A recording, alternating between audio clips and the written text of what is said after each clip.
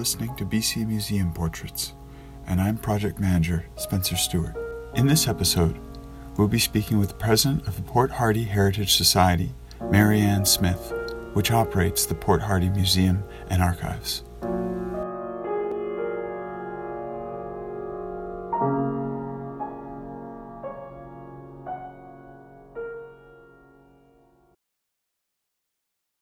Mary Ann, thank you very much for taking the time to sit down and speak about the Port Hardy Historical Society and the Port Hardy Museum and Archives. How did you get involved with museums and archives? What was your initial interest? My girlfriend was the president for many years, Harriet Cadwalder, and we talked about it every time we went for lunch, or she'd come from a meeting or something like that. So one day she said to me, "We need members. Would you come up and see what, try it out and see what, if you like it or not?" Well, I came up, and I barely got into the door of the district offices where we have our meetings, and there was one, the secretary was retiring, and she also was my neighbor, and she says, "You're a secretary," and that's how I got into it. and that was 2009. I went from secretary treasurer in 2017 to president, and Kathleen Davison is our secretary treasurer now. We're sorting through a lot of stuff and that's how I got involved in it. So how did the society and then ultimately the museum and archives come to be? What was the initial impetus for putting together the group and developing a collection? It started, I think, in the 70s. Might have even been started in the 60s.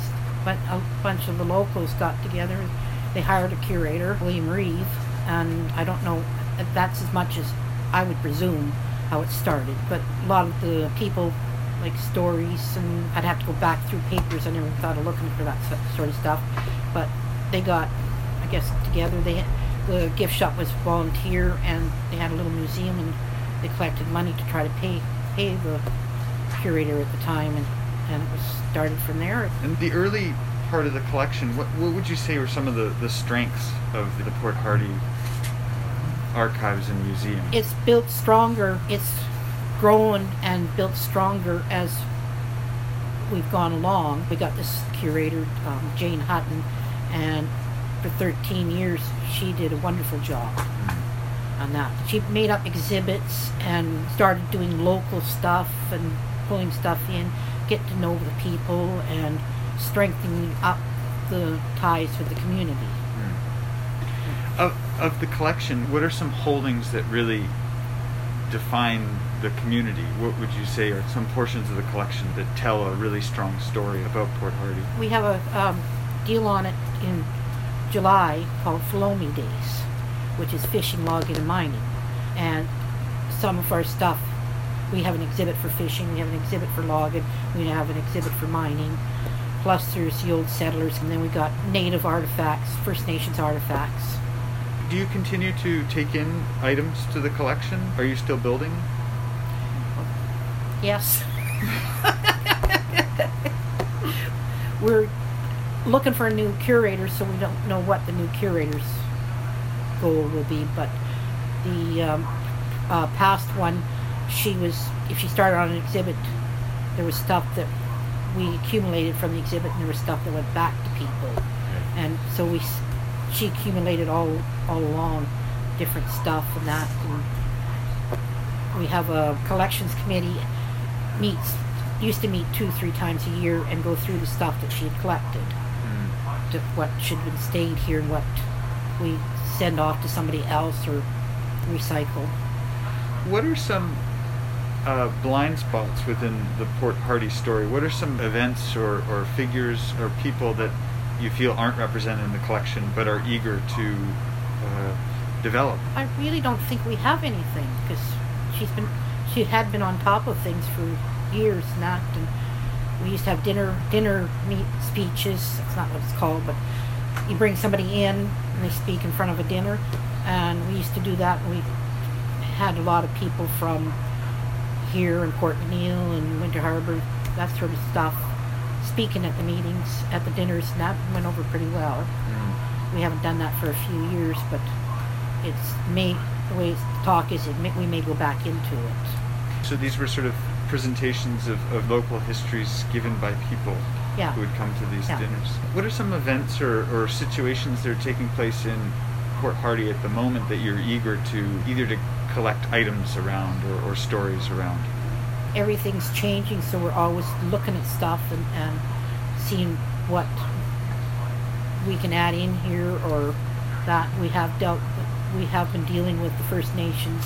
We have a lot of arts and we got a lot of books about them and that sort of stuff, and so we're dealing with this stuff all the time, so we got nothing that we're right after right now. You mentioned that you're working through the collection at the moment and cataloging it and getting a sense of what you have.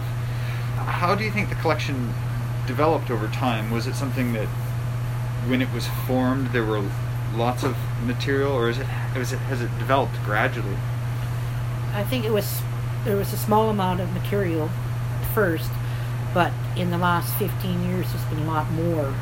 It's like the books that are behind you, those are all new stuff, and bits and pieces the big boxes there are all newspaper over the years, the local newspaper, so that's been started from, you can see the date on it, and these books have slowly been collected all along the way. So it started small, but it's been gradually building, and like I say, our past curator picked up a lot of stuff.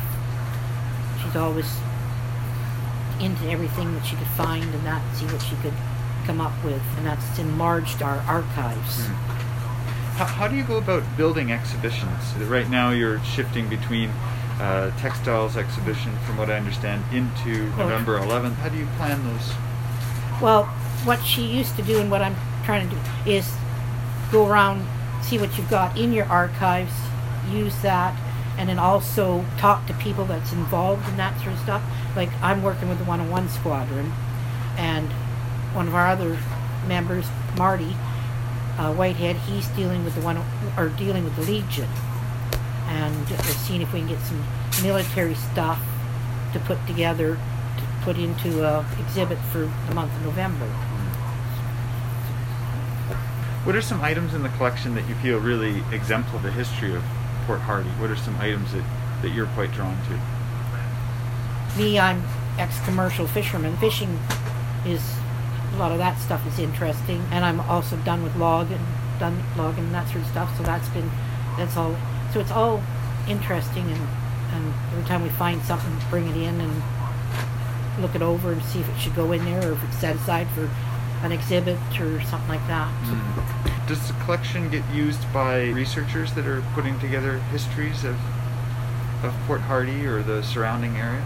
We've had people coming in here and going through checking our archives and taking pictures of some stuff, and one of the books here, Dream Come True, was some of that stuff, which is Port Hardy, and there's one of the First Nations, Quatsino, has been here taking a lot of pictures for their references, and so there's a lot of people coming in looking for stuff from us, and if we can find it, we can. If we can't, we try looking elsewhere or tell the people we can't help them. What are some aspirations for the museum and the Historical Society moving forward? I'm a curator. We're looking for a curator, but we want somebody that's going to keep on what we're doing, but bring their own ideas into it also, and see, because of all the curators, we've let them do their thing, but they always have to come to the board to just tell us what's happening, so it's a yes or no, or if we can find stuff for them, and everything's volunteer with the board, but we've been doing a lot of work lately to keep things going. Some stories within the Port Hardy community that you would like to tell? Things come up as we're going along. We got the COVID, you got the First Nations, so we're always dealing on that. We have the fishing, we got the logging, so we're always working with that stuff. And we got windmills here now, and they're starting to do mining, so we're always on top of it, trying to find out more information and keep a flow going on it. Marianne, thank you very much for sitting down and speaking about the museum with me today. You're very welcome. This has been another BC Museum Portrait.